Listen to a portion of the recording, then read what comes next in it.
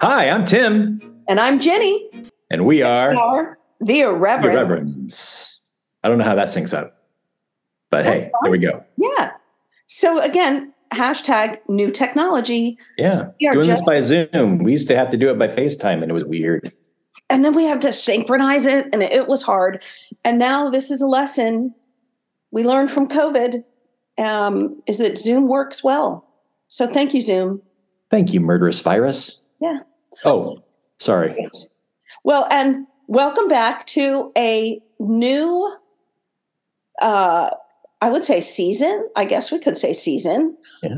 Series. Irreverends. Our friends across the pond would say series. A new series, right. Yeah. I guess should we call it series 2? We could. Yeah. Okay. Series 2 of the Irreverends. Series the band 2 is back together. Of the Irreverends. The Awakening. Excellent. See what you did there. So, just bringing you up to speed, I am still at St. John's, Georgetown. And I am the rector of Trinity Church in Newport, Rhode Island. And so we are spanning the East Coast with this conversation. And New England to Mid-Atlantic. Electrons going everywhere. Yeah. So glad to have you with us. So... Forgive us if we're a little rusty, you know. We are a little rusty. We're knocking some rust off, spraying some 3-in-1 oil on it, see what we got. Yeah. Well, you say 3-in-1 oil. I'm a WD-40 kind of girl. Yeah, same concept. Yeah. But 3-in-1 oil is, better, What? As all farmers know. Oh. But it's essentially the same stuff. But is it really? Yeah. But so like the 3-in-1 oil comes in that little can that you squeeze, but WD-40 has a spray. Man, you can get 3-in-1 in the spray can too. Really? Yeah. Oh my God. I always kept one on the tractor, it was just a deal. I had such different childhoods. I know. Oh well. Anyway, here we are. Year A, proper 25. Okay, proper 25. We are in year A, apparently, Tim tells me, because I never pay attention to that sort of thing. And in case you don't know, the readings are arranged in a 3-year cycle, year A, B, and C. And the year is about to change with Advent, which is the new year of the church. And so we find ourselves deep into the Hebrew Bible. We are at Leviticus 19. Track 2. Not only is it a 3-year thing, but during this period of the year in between Pentecost and the end of the church year, we have 2 tracks, so different Old Testament readings are available. And we're focusing on the track 2 reading. And one of the tracks gives us a through narrative of one of the big sort of story arcs. And the other is more thematically matched with the gospel for the day. So here we are, Leviticus 19, verses 1-2 and 15 through 18. Ready? I was born ready. Just seen that coming. The Lord spoke to Moses, saying, "Speak to all the congregation of the people of Israel and say to them, you shall be holy, for I, the Lord your God, am holy. You shall not render an unjust judgment. You shall not be partial to the poor or defer to the great. With justice you shall judge your neighbor. You shall not go around as a slanderer among your people, and you shall not profit by the blood of your neighbor. I am the Lord. You shall not hate in your heart any one of your kin. You shall reprove your neighbor, or you will incur guilt yourself. You shall not take vengeance or bear a grudge against any of your people, but you shall love your neighbor as yourself. I am the Lord." There ends the reading. There it is. So I feel compelled, as the one holding the book in front of me, literally the book, to point out that when you are reading in the Old Testament or the Hebrew Bible, and you see the word Lord written in all caps, but the L is a larger cap than the others, that is a sign, a visual sign, that this in the original Hebrew was what our Jewish brothers and sisters would call the tetragrammaton, or the ineffable tetragrammaton. The proper name of God. The Hebrew letters Yod He, Vav He, which we generally tend to translate into English as I am. But it could also be I am becoming what I am becoming, or I will be what I will be. Mm-hmm. And so every time, like when it started, the Lord spoke to Moses. That is the great I am spoke to Moses. And every time God said, I am the Lord, it's also that. Mm-hmm. So this is a big deal. It's a big deal when God is speaking and continues to affirm God's name. Yep. I am the Lord. I am the Lord. I am the Lord. It's a big deal. And as a reminder, when this is read in Hebrew, that is never read aloud in the way that it is written down. What people will do, they will subsidize. Subsidize. That's a different part of my brain. I went back to financial aid. They will substitute Adonai, the Lord. Right. Or Hashem, the name. So, and in our respect for that as well, we translate that as the Lord that way. Yeah. So, all right. This is a big deal anyway. Yes. This entire part, right? Because Leviticus is this weird book. At least for Americans, we have this weird relationship with Leviticus. This particular portion comes out of what is known as the Holiness Code, which is basically, I think, chapters 16 through 27. All right.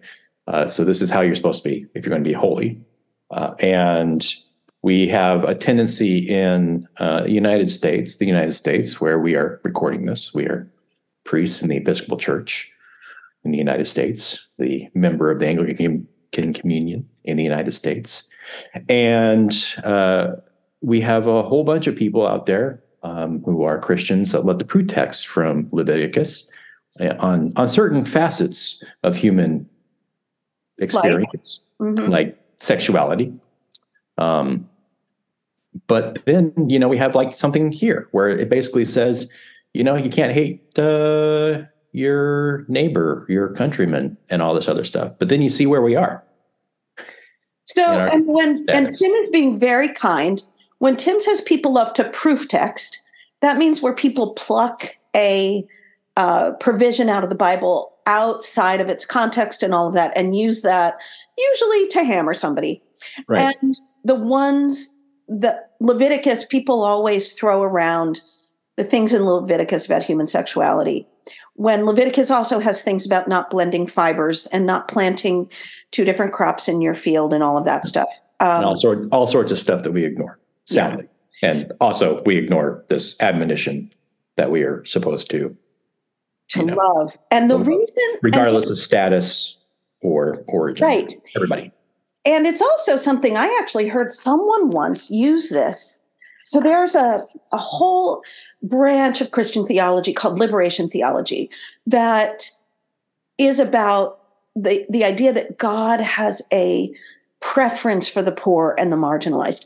And I actually heard somebody use this against the idea that God wants us to care for widows and orphans and the poor and the marginalized, because it said, you shall not be partial to the poor or defer to the great, by the way, because it's usually people who are wealthy and powerful. Defer to the great.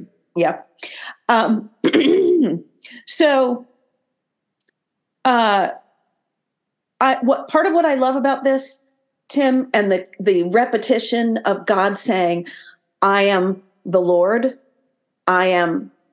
I am. And I am, I said. Oh, sorry. With Neil Diamond on it. God, my kids and I were just talking about how much money Neil Diamond must be making continually for Sweet Caroline. That's Sweet Caroline. Yeah. Ba, ba, ba. I found myself belting this out at a wedding just a couple of weeks ago. Anyway, part of what I love is that God is identifying God's own self, including I am becoming what I am becoming. I will be what I will be with this sort of behavior that God is calling us to, which is love. No unjust judgments. No partiality, poor or great. Right. Just love. I am the Lord. It's just. Don't go around slandering. Ooh, that's right. A little bit harsh. I know. I am the Lord. It's like God identifying himself with our behavior is really profoundly meaningful to me. And it's something that's been in my mind since we were doing last week, I guess, was the feast day of St. Teresa of Avila, who is famous for her poem, God has no hands on earth but yours, no eyes with which to see compassion but yours. And then this past Sunday was Jesus and the coin, and they say, do we pay taxes to God or not? And Jesus says, well, whose picture's on this coin? It's Caesar's. Well, give to Caesar what is Caesar, give to God what is God's. And we are made in the image of God and stamped by God at our baptism as God's. And in some way that makes us the coin of God's realm. Like how we are spent reflects on God's own identity. You can find right here. And it doesn't, it ties us up in this beautiful way. What would it be like if we took as seriously as some people want to take other aspects of Leviticus, this line, you shall not take vengeance or bear a grudge against any of your people, but you shall love your neighbor as yourself. Yeah. I am the Lord. The Lord. Right. Yeah. What would it be like? I mean, then we wouldn't have people who are unhoused. Or if they were, it would just be for a very short time, and they would live in safe transitional housing while people worked around the clock to find them a place to live. And every school would be outstanding with books for everybody and computers for everybody and teachers. Oh my God, imagine if we paid teachers what we pay like professional athletes. Like what would it be like if you really considered other people's children like yours? What would it be like if you bore no grievances? Yeah, that's hard, Tim. I mean, that's really hard. I don't know. No idea what that would be like. I try not to bear them, but yeah, I mean, I think this is an invitation for us to change ourselves into more loving people. And God is not only affirming it with this sort of fearsome, repetitive, I am the Lord, as if it's like, do this because I could turn you into a pillar of salt. But it's an invitation to make ourselves into a Lord, somebody like a Lord that loves us so much. Somebody who's other focused. Every one of us, right?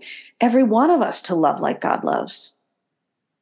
I mean, but it's an invitation, right? Because it's I'm human. An invitation. It's a command. You shall. Yes, it is. But it's not like I'll burn you up in all of eternity if you don't.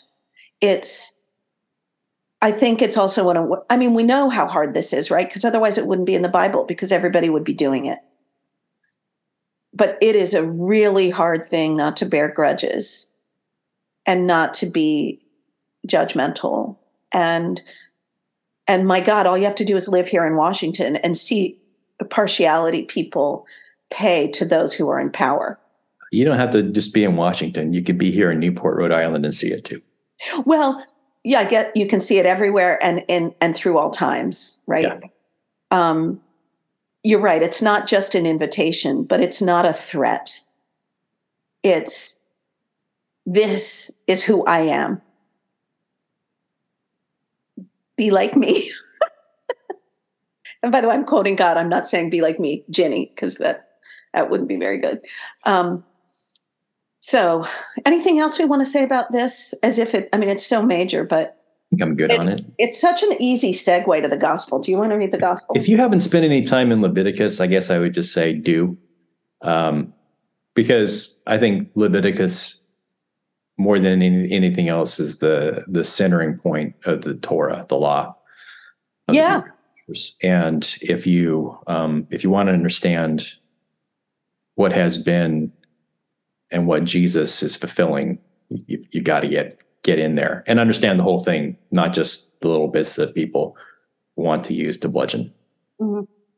Yeah, I think it's complicated. It's hard to just drop in and read a bunch of rules. Yeah. But in the same way, you can tell a lot about people by what makes them angry or what they feel like they need to delineate. Look at it with that eye. And also with the eye of understanding a people who were subjugated repeatedly throughout history, and figure it out what's important for them. Yeah. Yeah. All right. Let's segue to the gospel. You want to read the gospel? Do you have it out? I'd love to read the gospel. The gospel comes from Matthew, chapter 22, verses 34 to 46. When the Pharisees heard that Jesus had silenced the Sadducees, they gathered together, and one of them, a lawyer, asked him a question to test him. Teacher, which commandment in the law is the greatest? He said to him, you shall love the Lord your God with all your heart and with all your soul and with all your mind. This is the greatest and first commandment, and the second is like unto it. Thou shalt love, I'm going right to the right one things. You shall love the neighbor as yourself. On these two commandments hang all the law and the prophets. Now, while the Pharisees were gathered together, Jesus asked them this question. What do you think of the Messiah? Whose son is he?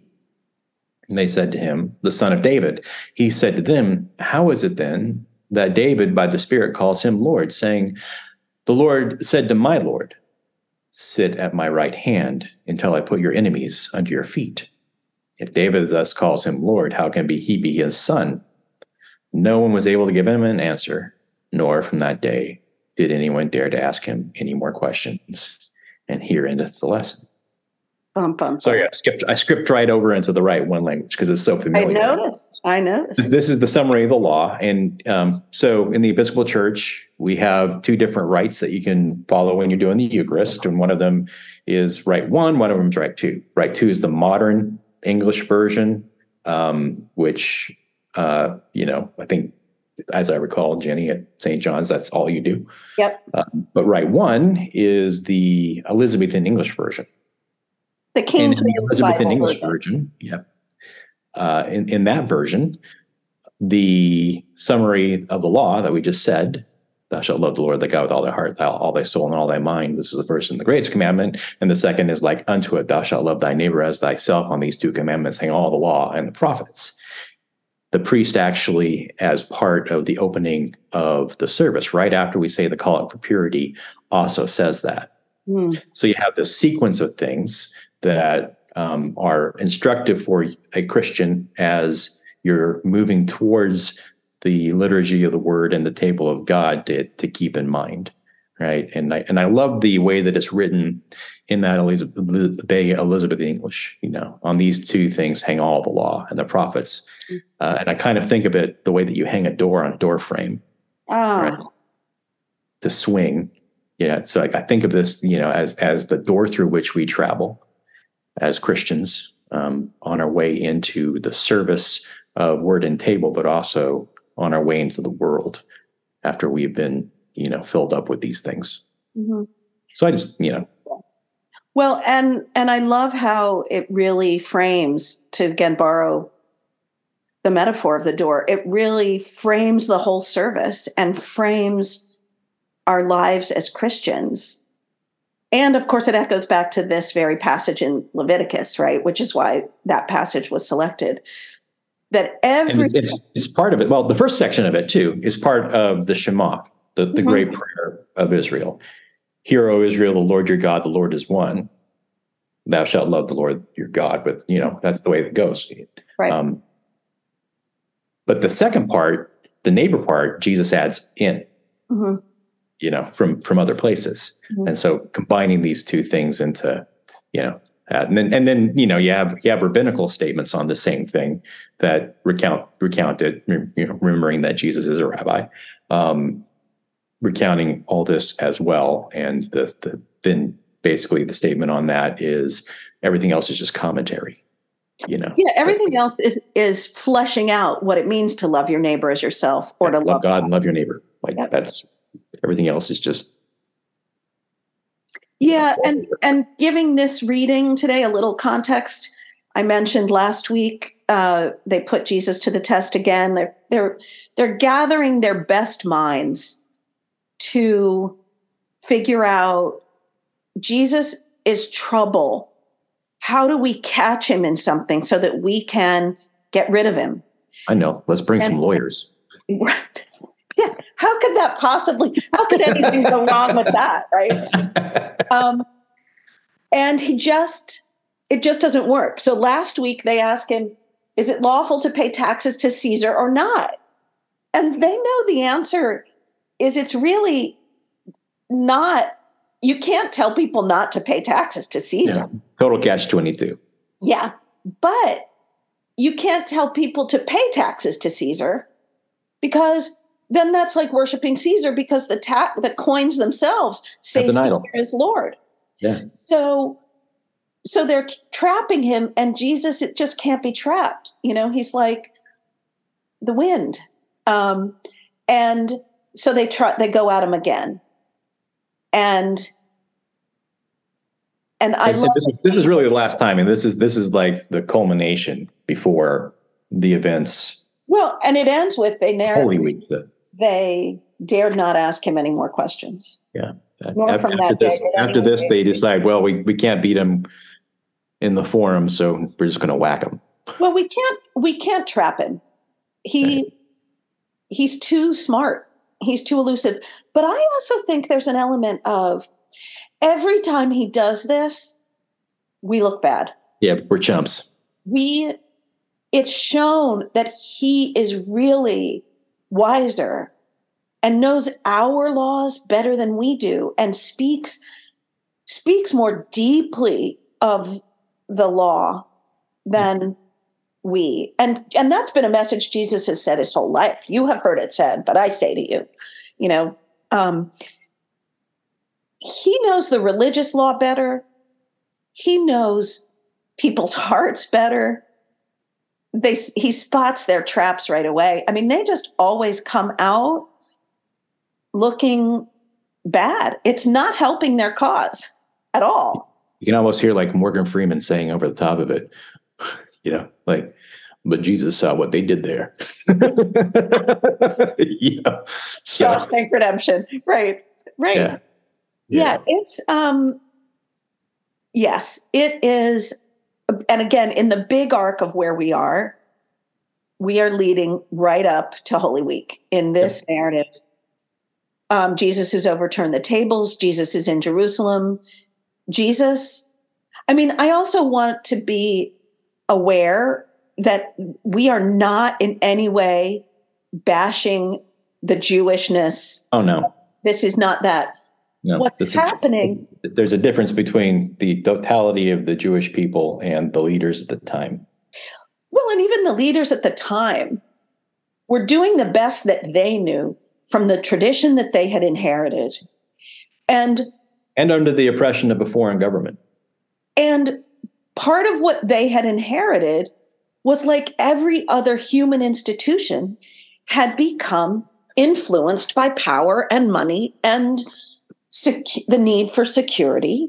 I'm glad that doesn't happen in the church today. Oh my God. Right. Like, this is what I'm saying, things that I thought would seem really familiar to what all of our human institutions do. Right. Yeah. So I reference the ongoing and current issues trying to find a Speaker of the House at a time when we desperately need to have a functioning government. Well, and the church, frankly, let me just say the church writ large, not speaking up about anything of deep moral value right now, as if the church has nothing to say about compassion and leadership and moral vision and, care for the most vulnerable, including refugees on both sides of the just atrocities happening in the Holy Land right now, or in Ukraine and Russia, or in so many other places in the world. Every human institution is over time going to accumulate, let me just think of it as like a crust of worldliness, right? Where the living, breathing, soft, compassionate, lively stuff has formed a crust of self-protection. Which is what happened at that point. And so, exactly. So Jesus comes into this whole thing like a giant bottle of, calcium lime rust remover to pour over the entire thing. Or WD-40 and I'm just going to keep going. Right. Just to break it apart. Yeah. And break it up open. and bring it to restoration and wholeness. And the thing about Jesus to remember is that anytime he's doing any of this stuff over and over and over again is because he wants other people to be brought into fulfillment of relationship and care. Yeah. Love. Yes. And when institutions set that aside for self-preservation or power, then they don't smell a lot like Jesus anymore. Well, and if we did bring everyone into relationship and care, and I mean care not necessarily in the emotional way, but the tangible way, then that, if we prioritized that over religiosity, then the religion that we're practicing is love, not anything else. And that's what we are continually invited into, is that living center that cares about people, human beings, more so than religious propriety or religious rules just for the sake of religious rules. But I don't want to trash the Pharisees and the Sadducees, because they're doing the best they can with the tradition they've inherited. And they don't know the punchline to Jesus's story yet, which is that #resurrection. They don't know that. They think he's... As Jesus said, he's not coming to destroy any of it. He's coming to fulfill it. Right. But they've had a lot of sort of people claiming to be the Messiah, though interestingly, Jesus doesn't overtly claim to be the Messiah. They desperately want to know, are you saying you're the Messiah? And Jesus turns it back on them in today's story and says, what do you think? Who is the Messiah? I mean, it's brilliant. It's brilliant and wonderful. And they knew this wasn't working. And they're also probably terrified, not just of the people that they're being made to look bad, but holy crap. If the Romans start worrying whether or not we have issues here, they're going to come in and come down on us. Well, and also, so yeah, they sort of feel themselves squeezed in a catch-22 also, because they've got to be like, they're fearing Rome, and they also are fearing the people and sort of a populist revolution. But they're also, there's a part of them that's got to be thinking, I mean, these are faithful to religious people. Oh my God, what if he is the Messiah? Which is, I think, part of the reason why they're so desperate to get him to say whether he is or not. Because I think some of them would like I think of Nicodemus coming in the middle of the night. Like, I think some of them have to be thinking like, oh my God, what if I'm wrong? This is not what I thought the Messiah would look like. Indicative of, if there was Nicodemus, it was more than just Nicodemus. Sure. But then you also had the other ones, right, who have the nice condo down in Jaffa on the seaside, right, that they want to keep the mortgage up for, right? That's right. They don't want to lose anything. Yeah, because that's one of the problems with systems. You get people who rely on systems because they benefit them, and then they want to preserve the system rather than what is intended by Jesus, which is, right. And the system is the thing that I'm talking about, that crust that forms on the outside.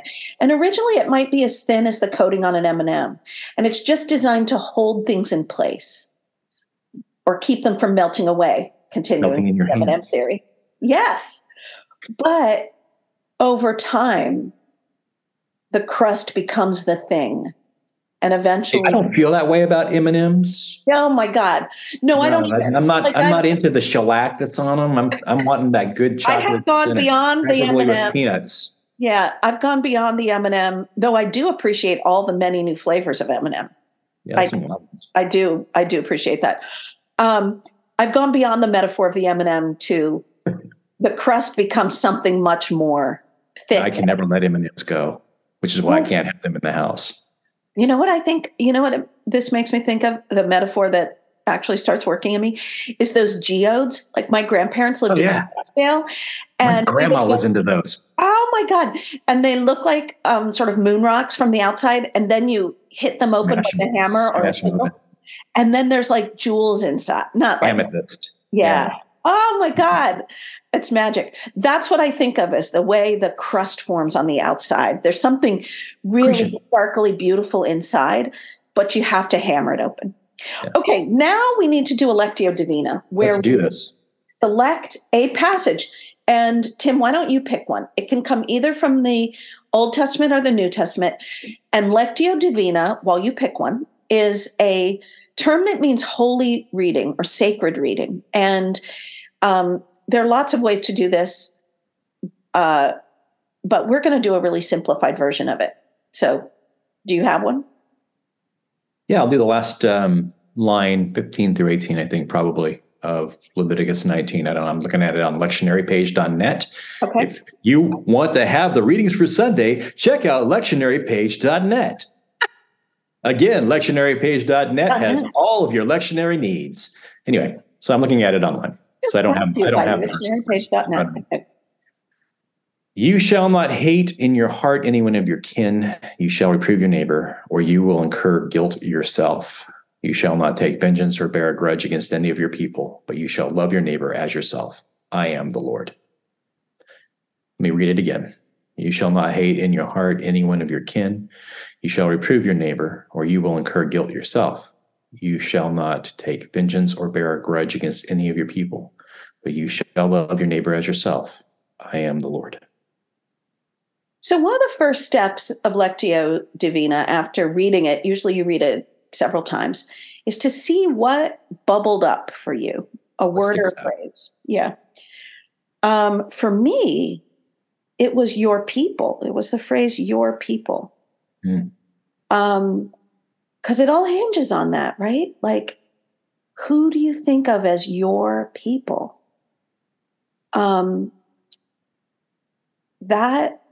That's it for me, right? That just like really bubbled up to me, like shimmered. What about you? What stood out for you? You shall not take vengeance. Ooh, stood out.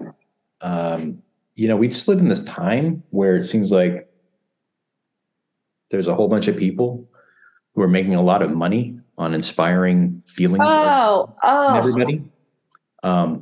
It also seems to be, the basic platform of some politicians in this day and age. And here it is, straight up.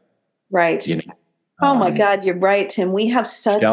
You shall not take vengeance. It's not for us to take vengeance, but we've created this entire cottage industry in our country over the last couple decades, really.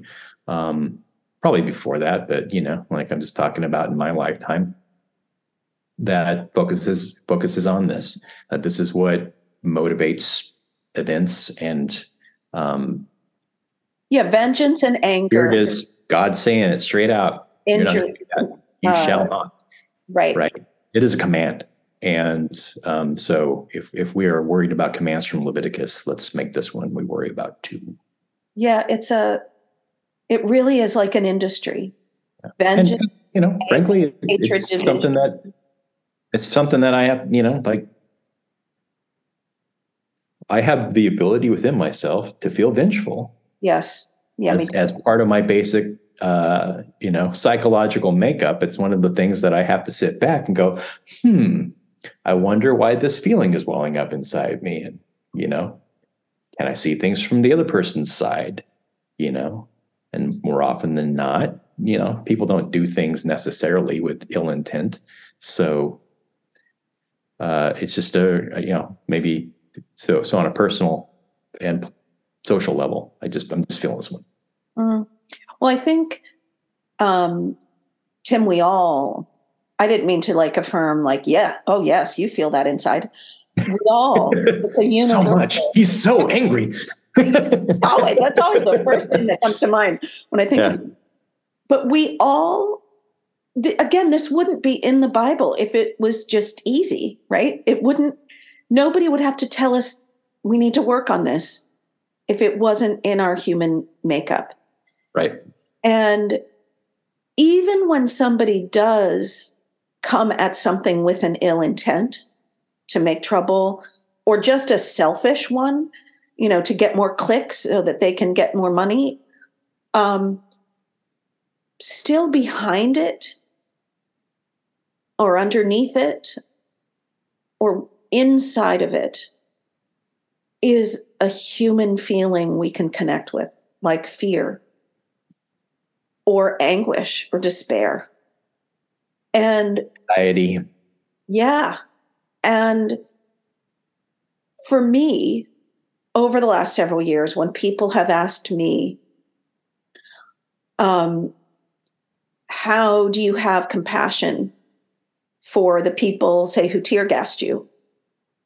And what helps me is to try to reach that soft space inside. Yeah. That I can try to connect my own soft space inside, because I have my own shell of anger and protection and judgment. So the CLR in this case is... What's CLR? Calcium line removal. Call back. Hey! You are so much smarter than me. Okay. Mm-hmm. All right. So, okay.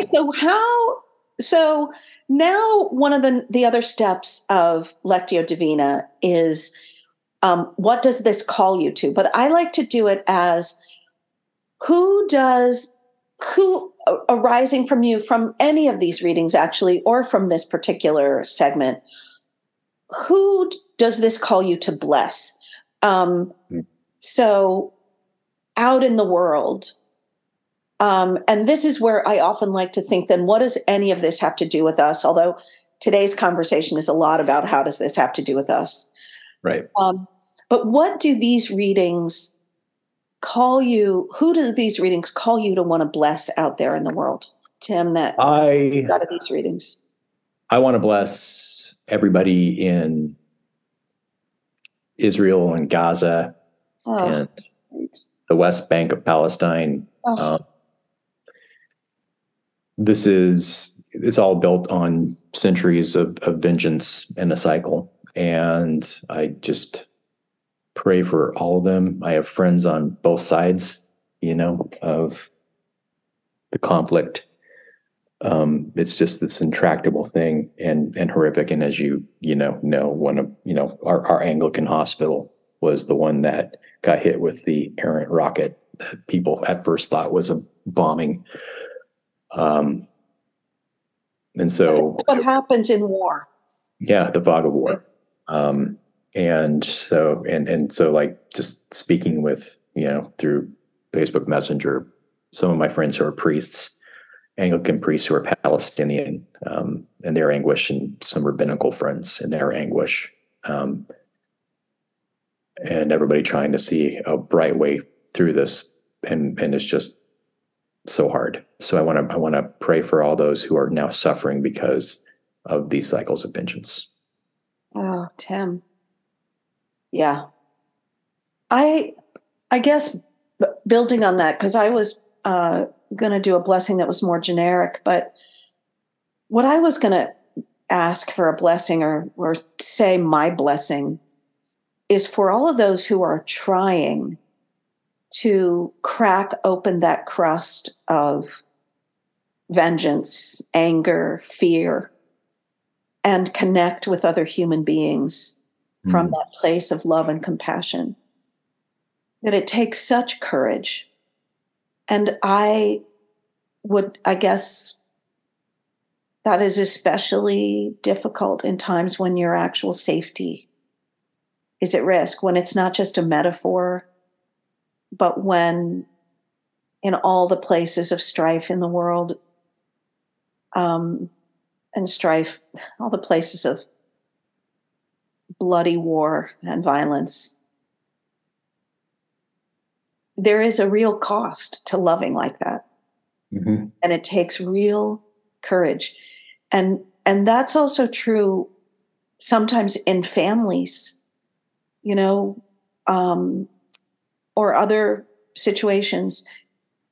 There's a real cost sometimes of making yourself that vulnerable. But that's what we're called to be.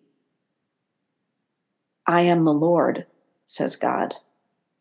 Amen. Yeah.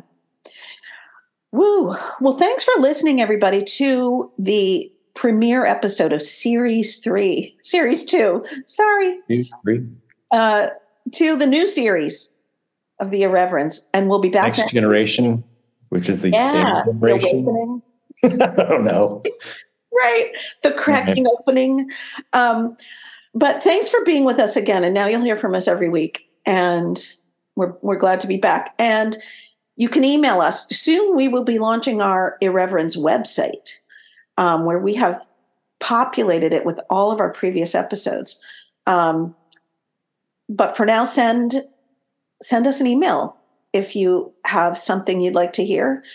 For now, why don't you send it to Ginny, Gini, at stjohnsgeorgetown.org, because I'm not sure either of us remembers how to get into the Irreverends emails. We're going to have to go back through and review that. Yeah.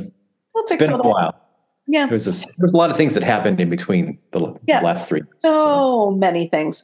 But anyway, we're glad you listened. Tell a friend. And we'll see you next week. God bless y'all. Yeah.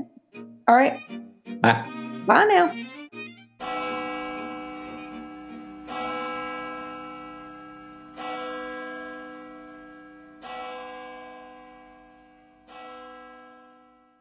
But the pumpkin patch is really critical.